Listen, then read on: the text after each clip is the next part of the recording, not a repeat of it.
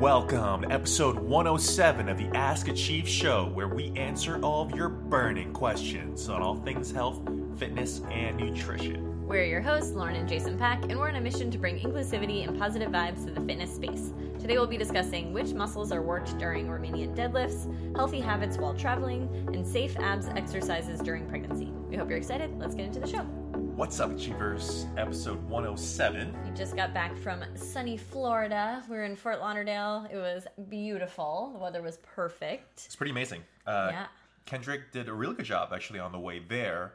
On the way back, not so much. It was Not a so rough much. It was flight. a little bit difficult. Well, we flew him back, in hindsight, really silly, because the flight was at, 4:15, and literally his fussiest time of day is from 5 to 7, so it was on, the ultimate worst time The ultimate fussy time, yeah. Yeah. I think moving forward, I think what we're going to do is try to do flights more towards the nighttime, right? Yeah. Because that's when they turn off the lights and they make it really dark in there, and that was the last night flight we had. I think he was asleep for pretty much the whole time. Yeah, it's true. But this one, it was bright out, and other kids in other aisles were opening their the shades, and it was just Yeah. oh my god. Yeah, it was a rough flight, but overall it was a great vacation. Yeah, luckily, I mean, it was only 3 hours, so we're Yeah. able to occupy him for the most part. Yeah, I even whatever bad mom moment, I put on Finding Nemo at one point because I was anything to distract him. So there was screens, so I just faced him toward the screen, and of course, because we don't give him any screen time right now, he was entranced by it. I didn't realize,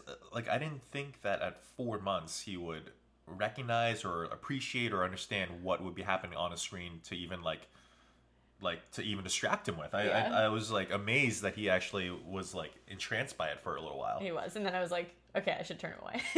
Well, he got fussy anyway. Yeah, that's true. It didn't last long, but it was a good 5 minutes where he was distracted. But. All right, cool. Well, we are back on track for the podcast, so we're pretty excited about that, and we've got some really good questions for you today. So the first one comes from the gym starter, and he said, was wondering if you could answer a question for me on the pod. It's about RDLs. I often see RDLs used as a glute builder, but every time I do them / coach them, it's just a hamstring exercise. How can you move it to the glutes, or are the glutes only at work when you push through to the stand, or does it relate to the insertion point of the hamstring? Feel free to simplify the question. But no, it's a great question. I think this is from Adam, right? Yeah. So, yeah, RDL, I mean, we categorize it, typically as kind of more of a hamstring dominant exercise, but we just mainly categorize it as a hinging pattern, one that works the entire posterior chain. The reason why the glutes are a primary muscle group in this exercise is because when you go through the RDL, the glutes are going through a significant amount of hip flexion, and the glutes are responsible for hip extension. So the more hip flexion that happens, the more on stretch they are, and the more likely they are to work on the way back up. So that's the reason why the glutes are a big player in RDLs. However, having said that, it's because the hamstrings are such on stretch throughout the entirety of the movement, a lot of the times people don't even realize that their glutes are active in it. So it can be a little bit difficult to feel how much they're involved. But yeah, we definitely categorize it as an overall posterior chain builder, and the glutes are definitely involved.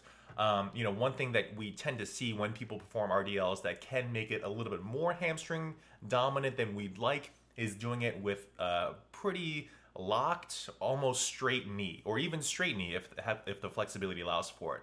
And when that happens, then you're really putting a lot of emphasis on the hamstrings, really mainly relying on passive flexibility of the hamstrings than even the actual strength and stability of them, right? Yeah. So that's something that we see quite often. So if you want to get glutes a little bit more involved, we'd recommend getting anywhere from a 15 degree to 20 degree knee bend and having them push their knees slightly off to the sides as they hinge down. So you get a little bit of hip flexion, a little bit of hip external rotation, and then as they come up, those two actions help to facilitate the movement on the way back up. Yeah, basically any hinging pattern is going to incorporate the hamstrings and the glutes to some degree. Both of them are going to have to come into play because they both are responsible for the hip extension. Yep, exactly. But there's different degrees in which each one would play a part. And so in an RDL, because you're not shifting your weight back quite as far as you would in a normal deadlift or in a kettlebell swing, an RDL is going to be a little more hamstring dominant because your hips aren't shifting back as much. I remember when I first learned kettlebell swings, everybody always talked about them as being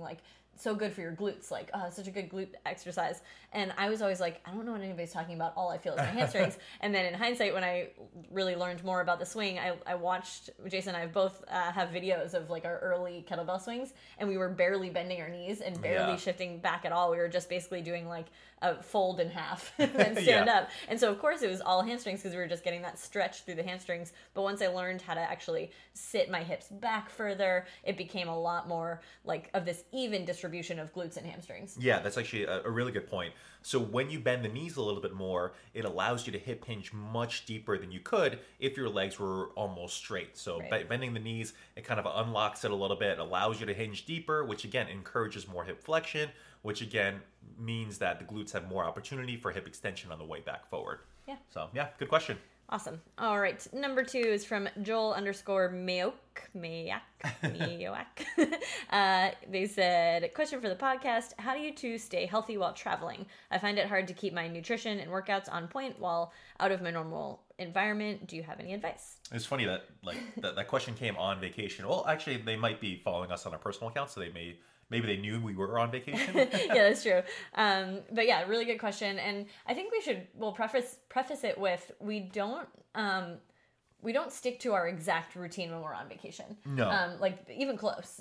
We could talk about, Hawaii, where if basically what we did this past week was kind of like disregard most. Yeah, I mean, we each went to the gym once in 5 days, and we had a couple salads, but but like really any trip that's 3 to 5 days long, we're kind of like, we're on vacation, so we're going to be a little bit looser with our general scheme of things. But for when we were in Hawaii, when we were gone for 2 weeks, we were like, okay, we can't do this for 2 weeks because that would be a little bit it'll be tougher on the way back when we came back, but we had some strategies in place. Yeah, and also just like when it's that long of a period of time, like when fitness and nutrition is important to you, like you have to start to feel really crappy if you actually don't do anything and you start eating like really poorly and all that stuff. So I think that part of it is just like having some strategies in place to, just because you know that you're gonna eventually just feel kind of gross and crappy or whatever, just not like being in your routine. So so for like a 2 week or a week, even to 2 week vacation, we usually have a few strategies. We usually find either just a gym that we can walk into, or we will find CrossFits a lot of the time, because CrossFits are usually very welcoming to outside drop-ins, exactly. So we've done both of those things. In Hawaii we did 2 CrossFits, and then otherwise we just did either hotel gyms or found like a bigger like big box conventional gym. And typically we try to do like 3 workouts a week. Mm-hmm. If we can. I think that's about what we did. Yeah, and we typically make it like pretty like, you make it so that it's easy to get in and out. So typically our like travel workouts tend to be anywhere from like 35 to 45 minutes long, because like when we were in Hawaii, we didn't want to spend an hour and a half at the gym inside. We wanted to be outside as much as possible. So we made sure that the workouts were kind of like quick and easy, and just made sure that we can kind of go through them really quickly. Yeah. Another thing is that if you're on a vacation where it's like beautiful scenery or there's stuff to do outside, obviously trying to just do as much outside as possible. So we did like a kayaking day, we did a lot of hiking, like all of that is still a workout. It's different from what you're used to doing, and we still wanted to get into the gym because we like to strength train and that's important to us. But also just finding opportunities to do things that are unique to the place that you're in. And that kind of leads me to the nutrition point as well, which we decided that for nutrition, we're going to like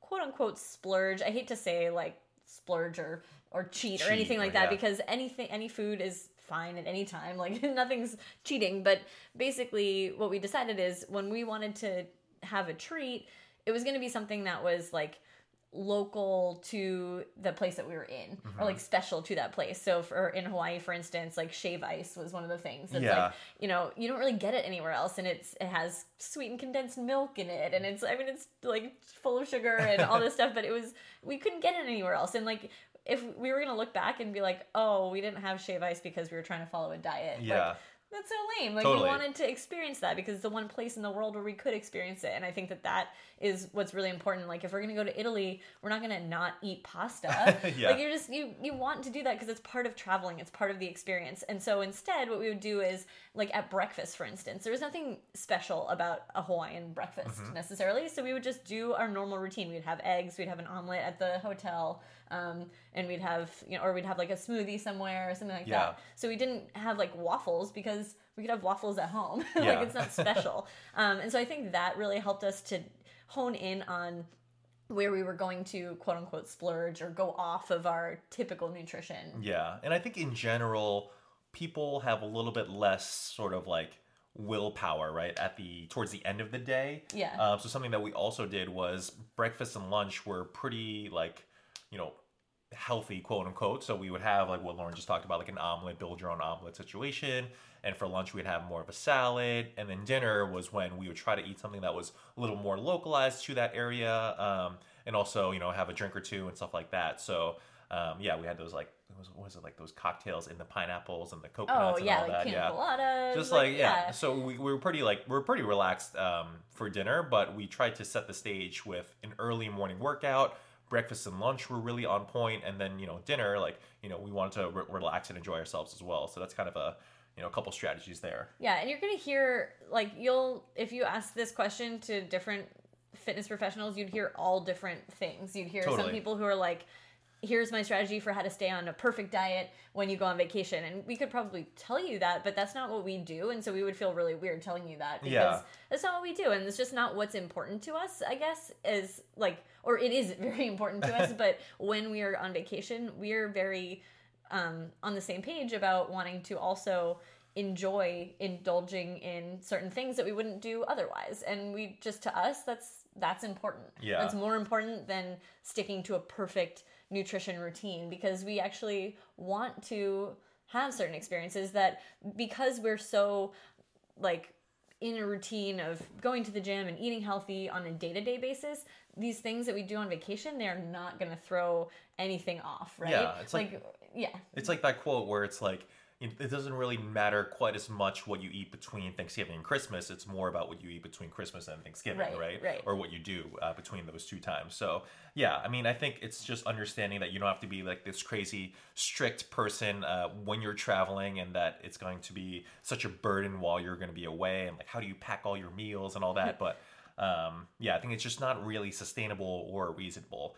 And just knowing that as long as you go back to your normal routine after the break, like you're going to go back into a point of maintaining what you were maintaining previously. Right. It's not like a week or even 2 weeks of vacation. Like, even if you ate, way out of your routine for every meal, it's still really not going to make that big of a difference if you come home and just go right back in your routine. Yeah. It's you're not going to notice a difference. Yeah. It's just like dieting or eating clean for 2 weeks isn't going to overhaul everything as well. So it kind of goes the other way as well. So I think just mentally knowing that even if you gain some weight over the time that you're traveling and you don't feel quite as good, just understanding that just by going back to your normal routine, you're going to start to feel the way you did pre-vacation pretty quickly. Yeah. Now, one thing I want to mention is that some people travel for work, and that's very different. That's true. So we took this question because we were just on vacation as a how do you stay fit and healthy on vacation. Yeah. But if you're traveling for work, it's definitely different,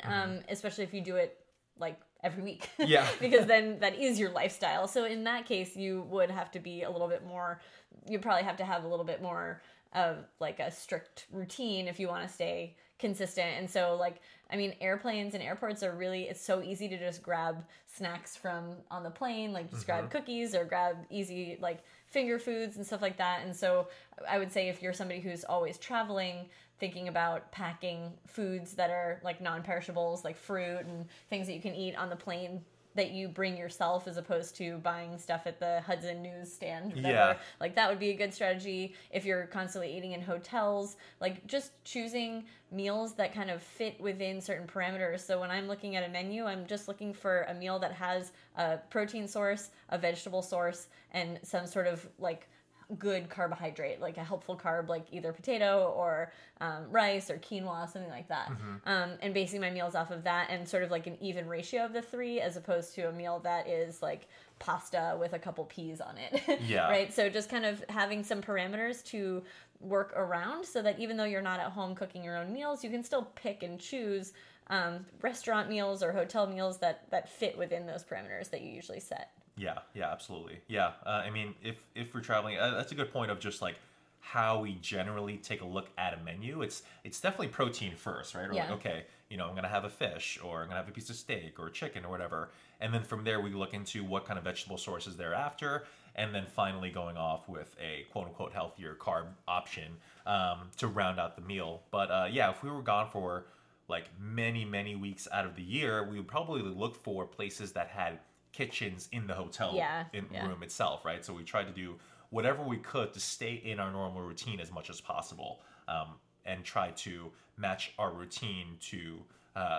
like our travel schedules rather than trying to modify otherwise. Yeah, right. And then if you're traveling for work, I would say if you're staying in a hotel, early morning hotel gym workout is going to be the best way to go, because usually traveling for work incorporates some form of like socializing at night. Yeah. So trying to save the gym for after work is usually not going to happen. That's what we've definitely learned. And so trying to get it in before your day starts. What's really great about hotel gyms is that you just walk downstairs and go. You don't even have to get outside. So that's actually super convenient. And usually they don't have the greatest equipment, but they've gotten a lot better over the years. They usually have dumbbells. Like they usually better, have actually. Cable machines. So you don't only have like a treadmill as an option. You usually have some weights to go Lauren off had of. a great pull-up bar option this past travel. Oh my God. I wish, maybe I should, it was on my stories before. Maybe I'll put it on the Achieve stories. But yeah, there was a pull-up bar. We each went and did a workout at the hotel gym in Florida when we were just there. And I went to go do pull-ups because it's in my program. And I jumped up to the pull-up bar only to find out that it was like literally an inch away from the ceiling. And so when I did a pull-up, my head hit the ceiling like at 90 degrees in my arms. So it wasn't even close. I was like, darn it. So I just did half pull-ups. It was pretty funny, yeah. It was pretty funny. I'll show you a picture on our stories. Yeah, I think the early morning workout is pretty key though, because what we did, we were traveling with friends and we had Kendrick obviously, so our times and options are really limited. But if we can wake up a little bit earlier than we typically would on a vacation day, so we ended up waking up at I think around like 6 or so. I went first. I went for like about 45 minutes, and then Lauren did the same thing. We handed off Kendrick, and I think both of our friends were still sleeping at the time. Yeah, we did it all before everybody woke up. Yeah. So, It really just sets the stage for the day too, to have a workout in the morning, eat a healthy breakfast, and then you're just in that kind of like quote unquote healthy mindset. And then towards the end of the day, you can kind of be a little bit more relaxed with things when you are in kind of more of a vacation mode, I guess. Yeah. Cool. So hopefully that answered it from two different perspectives. Yeah. All right. And then our third question is from Orchard Merkel. Should we pause for a second? We should probably pause. All right, we're going to pause for a second. Kendrick just woke up from his nap really early, too. It's only 17 minutes in. But all right, BRB. All right, so we definitely thought that Kendrick would go right back down, but he's currently with us, so you might hear some little coos and ahs and all that sort of, hopefully just like cute, just cute noises. Stuff. Yeah. Which it actually leads us perfectly into the next question. And I said, I'm looking through Lauren's pregnancy posts and trying to find information about abdominal exercises during pregnancy. I always avoided directly working on abs during pregnancy because I thought this would encourage diastasis recti, or are there some that are okay and others that cause strain? Crunches okay, planks not? Thank you for your help. Cool. So this is a great question, and definitely I think there's a lot of confusing, mixed information out there. So I'll tell you my thoughts and what I've learned from my research. So basically, diastasis is the separation of your abdominal wall. It's actually like the stretching of the linea alba, which is the connective tissue between the right side and the left side of your abdominal wall. So your rectus abdominis is kind of like your six-pack abs that are out in the front, and those have to separate basically to make room for the baby to grow. And so when that is happening, that's considered diastasis. So pretty much everybody has it at some point. What happens though is that after the baby is born, for some women it remains very separated, or the connective tissue remains very stretched, and it's hard for it to come back together. And that can't be necessarily prevented, but there are definitely some exercises that you can avoid in order to help to make it a little bit easier for you to come back afterwards. Does that make sense? Yep. So like she said, she mentioned crunches, and she said, are crunches okay? Crunches are probably the worst thing you can do during pregnancy or even postpartum, especially if you do have some sort of diastasis. So crunching motion, when you curl up, you'll see, if you have a separation, you'll actually see this sort of like doming or coning thing happen with your abdomen. Basically, you like, it's exactly how it sounds. It like becomes kind of like a triangle when you crunch. And it was pretty crazy that time. I think we were outside on the deck, and the time you sat up, and I was like, oh my God. Yeah, it was like the first time I had seen it, and I just sat up I was laying back in a chair, and I sat up, and I was like, oh, I've heard of this before, and I never understood what it looked like, and here it is. Like, it's very clear when it is happening. And so you want to, the more that happens, that is going to contribute to further furthering your separation. Yeah. So you want to avoid that happening, that coning or that doming. So crunches, sit-ups, hollow body positions, pull-ups are really another, even though they're not quote unquote an ab exercise, you really use your abs during pull-ups in sort of that hollow position, and you'll probably see some coning or doming there as well. And then planks are another place where planks are very person dependent. Yeah. So crunches, I would say, pretty much are out for most people. I would say avoid them just because they're not, the benefit really doesn't outweigh the potential risk there. Yeah. For planks, it's really person to person. So for me, I actually never felt any straining or any doming or coning during just a standard plank. I was doing some body saws, which are like planks, but you have your toes on sliders and you push yourself back and pull back forward. That I definitely felt a little bit of straining, so I stopped that. So I didn't do any like advanced plank variations, but just a regular plank for me felt totally fine. I've had other women who at like 22, 23 weeks, they're already feeling a little bit of kind of just like external pressure on their abs, and I just have them stop planking at that point. So it really does depend on the person, but again, with planks, if you have a separation and you're pregnant, the weight of the baby when you're in a plank is now being pulled down by gravity and then going to probably exacerbate that separation. So you don't really, it's just like, why let gravity help? Pretty much, right? So it's, again, something that maybe the risk doesn't outweigh the reward there either. Yeah. I think the biggest thing is just how much variability there is between person to person, right? So like just much, what you mentioned, like, you know, some people are totally fine with pull-ups all the way up until the end, and some people, like, we take it out really quickly because they notice that it strains them a little bit. So I think the two big things are the what you talk about, gravity, obviously, number one, so like planks and like being in that sort Push-ups, of push-up position, yeah exactly, or anything where it kind of like is where your core is tensing and then stretching on top of it. So a Valsalite body saw would be one, like a pull-up would be one where you're stabilizing, but towards the bottom you're really stretching out that sort of like front line as well. So those sorts of variations tend to be the ones that trigger, but it's like so case dependent. Right. So so let's talk about some things that you can do. Yeah. Well, actually, I'll talk about one other thing. So this doesn't have to do with diastasis, but it actually has to do with lying on your back, which is something completely different. But a lot of core exercises are from a lying on your back position, right? A lot of traditional ab exercises. And lying on your back is another thing that they say not to do after the second trimester. And that is also person to person and case dependent. But basically there is a vein that can be compressed by the weight of the baby if the baby is sitting in a specific spot. Where if you're lying on your back, the baby can compress that vein and you'll feel it immediately. So if that is happening, you're going to get some shortness of breath. You might get lightheaded. If that's the case, you're somebody who should not be doing exercises from your back necessarily. Yep. But for a lot of women, they actually don't feel that at all. And you can do exercises I still wouldn't recommend doing anything flat on your back for longer than 60 seconds, but you can do a quick set of something on your back. So for me, the main core exercise I did was a marching exercise. So lying on my back with my hands down by my sides or my hands pushing against a wall behind me and marching my feet. We post a lot of supine marching on our Instagram channel, so you can probably find it there, or I think we have a YouTube video on it as well. We do, yeah.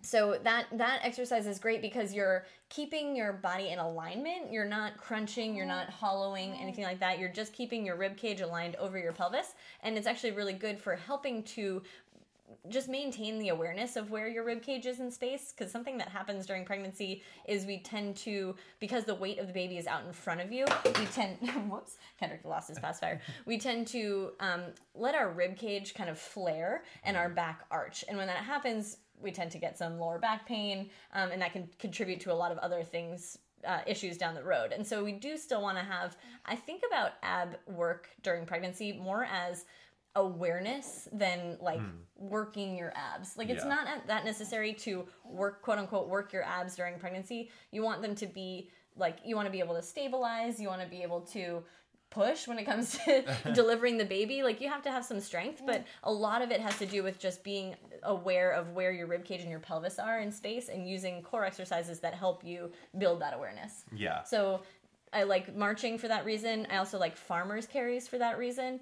So having like 2 heavy weights, just one in each hand, and walking and being aware as you're walking of keeping your rib cage stacked right over your pelvis so that everything's nice and like a cylinder basically. Yeah.